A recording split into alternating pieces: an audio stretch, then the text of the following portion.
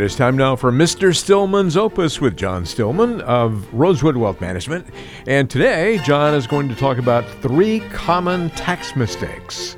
John, looking forward to hearing this. So tax mistake number 1. And we could just study the life of Willie Nelson and come up with some pretty interesting tax mistakes. My favorite Willie Nelson tax mistake, he'd done something with buying cattle. I can't remember exactly the details, but some tax advisor had told him that he could use cattle as a tax shelter, and I don't know, for whatever reason, it wasn't the deduction that he thought it was going to be, and this was one of the first times that he ever found himself owing the IRS money, was because he thought this cattle was a tax shelter, and it was not. Okay, he got some bad advice, in other words. Anyway, that has nothing to do with what we're talking about today, as that is not going to apply to most people. So tax mistake number 1, and I see this one all the time, and it's just it's a mistake because people don't ever think about it. And that's not investing aggressively enough in your Roth IRA. You say, well, what does that have to do with taxes? You're talking about investment choices. Well, let's think about what the Roth is. The Roth is an account where all of your money is growing tax-free. So if we put in $5,000 and it grows to $50,000, we can take out $50,000 without paying any taxes. You're not paying taxes on the gains. You're not paying taxes on any of the growth. That's the power of the Roth. And so what I see a lot of people do is they'll come in, they'll bring all their statements, and they'll have a couple $100,000 in an IRA, $500,000 in their 401k, and maybe $100,000 in a Roth. Okay. The 401k and the IRA are both invested pretty aggressively, right? They're paying attention to it, trying to maximize their growth. And they have the Roth just sitting in cash, basically, like sitting in a money market fund or something. And it's because they're not thinking about why they're using the Roth. It's just that somebody told them a while back, hey, you really should be contributing to Roth. So they'll put their $5,500 or $6,500 a year into the Roth and think, okay, well, I'll invest that at some point. And the next thing you know, you've contributed to the Roth for 15 or 20 years and never really got around to paying attention to the investments. The problem with that is if we just put money in cash in a Roth, we're not experiencing any of that tax-free growth that the Roth gives us the opportunity to have. So if you put in $5,000 and it grows to $5,200, well, big deal.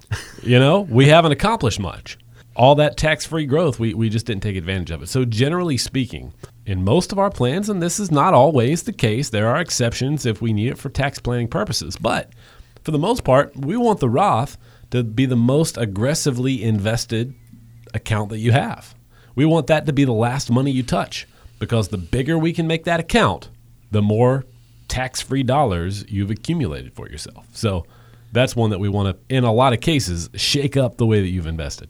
Sounds like everybody else, or so many people, look at it in just the opposite way. It's the least aggressively invested. Yeah, and it's not like they have a strategy behind that. It's just that's kind of how it's happened for whatever reason. So that brings us to mistake number 2, which is withdrawing from the wrong accounts in the wrong year.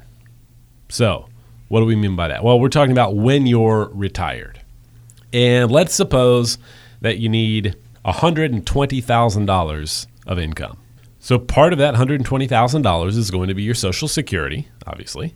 For whatever other money you need, we don't want to just take all of that money out of a 401k or an IRA. Why is that? Well, because if you look at your tax brackets, your first roughly, if you're married filing jointly, your first $100,000 or so of income is going to be in that 12% tax bracket. If you take out more than that from an IRA or a 401k, it's going to be in the 22% tax bracket. So that means our first $100,000 will have paid 12% on, but the next $20,000 that we're taking out in this scenario, we're paying 22% on. Whereas if we have an after-tax account where we can just sell some stock or sell some mutual funds and just pay capital gains on that, we're going to pay a much lower tax rate overall to generate that income than if we took it out of a 401k or an IRA. Frustrates me to no end how little communication there often is between financial advisor, client and if there's a CPA or tax preparer involved,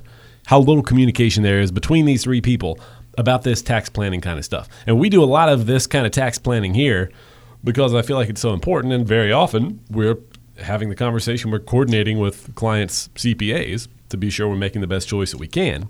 But so often across the industry, I see these conversations not happening. And it's so important, not just what you invest in. It's when you take money out of certain accounts in certain years. And we have to be really careful about that when we're putting together your retirement income plan. Most people don't give that any thought at all. Well, those are 2 tax tips for all of us. And it sounds like, these are insights that most people just don't have, John. I mean, a lot of those things you just talked about, I haven't really thought about, and I'm betting that a lot of people listening to this are in that same category. Yeah, and there's a lot of things in the financial world where it's like you're thinking about it wrong. Yeah. And we need to change your thinking. But very often with this tax planning stuff, it's not that you're thinking about it wrong. It's just that you're not thinking about it. It's never even crossed your mind. Right. Oh, yeah, this is something I should consider. So just something you want to be paying attention to. So as Meatloaf once said, 2 out of 3 ain't bad, but what's the third tax tip? It's a very loose Meatloaf quote.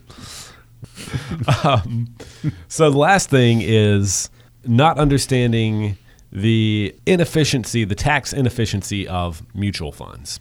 So you never notice this at all if you have mutual funds in your 401k or your IRA. This isn't an issue. This conversation doesn't apply. But if you have mutual funds in an after-tax account, if you've bought mutual funds with after-tax money, you'll notice that every year you're going to have some sort of tax liability with those mutual funds. And here's why. Let's say you own a stock. Pick a stock that you want to go buy. Name the company. Apple. You want to go buy some Apple. And let's say you bought Apple at $100 a share. Okay. And as we record this, let me just check my stock ticker now. We'll see where Apple is This is today. all on the fly, folks. Apple right now is at $229 a share. Okay. So you bought it at $100 a share. It's now at $229. That means if you turn around and sell Apple, you have $129 of capital gains. Mm-hmm. You'll pay taxes on those capital gains. But the thing is, you were in control of that transaction.